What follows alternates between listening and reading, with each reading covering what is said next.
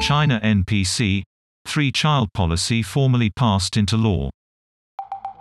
The top legislature was also expected to approve a controversial anti-sanctions law for Hong Kong.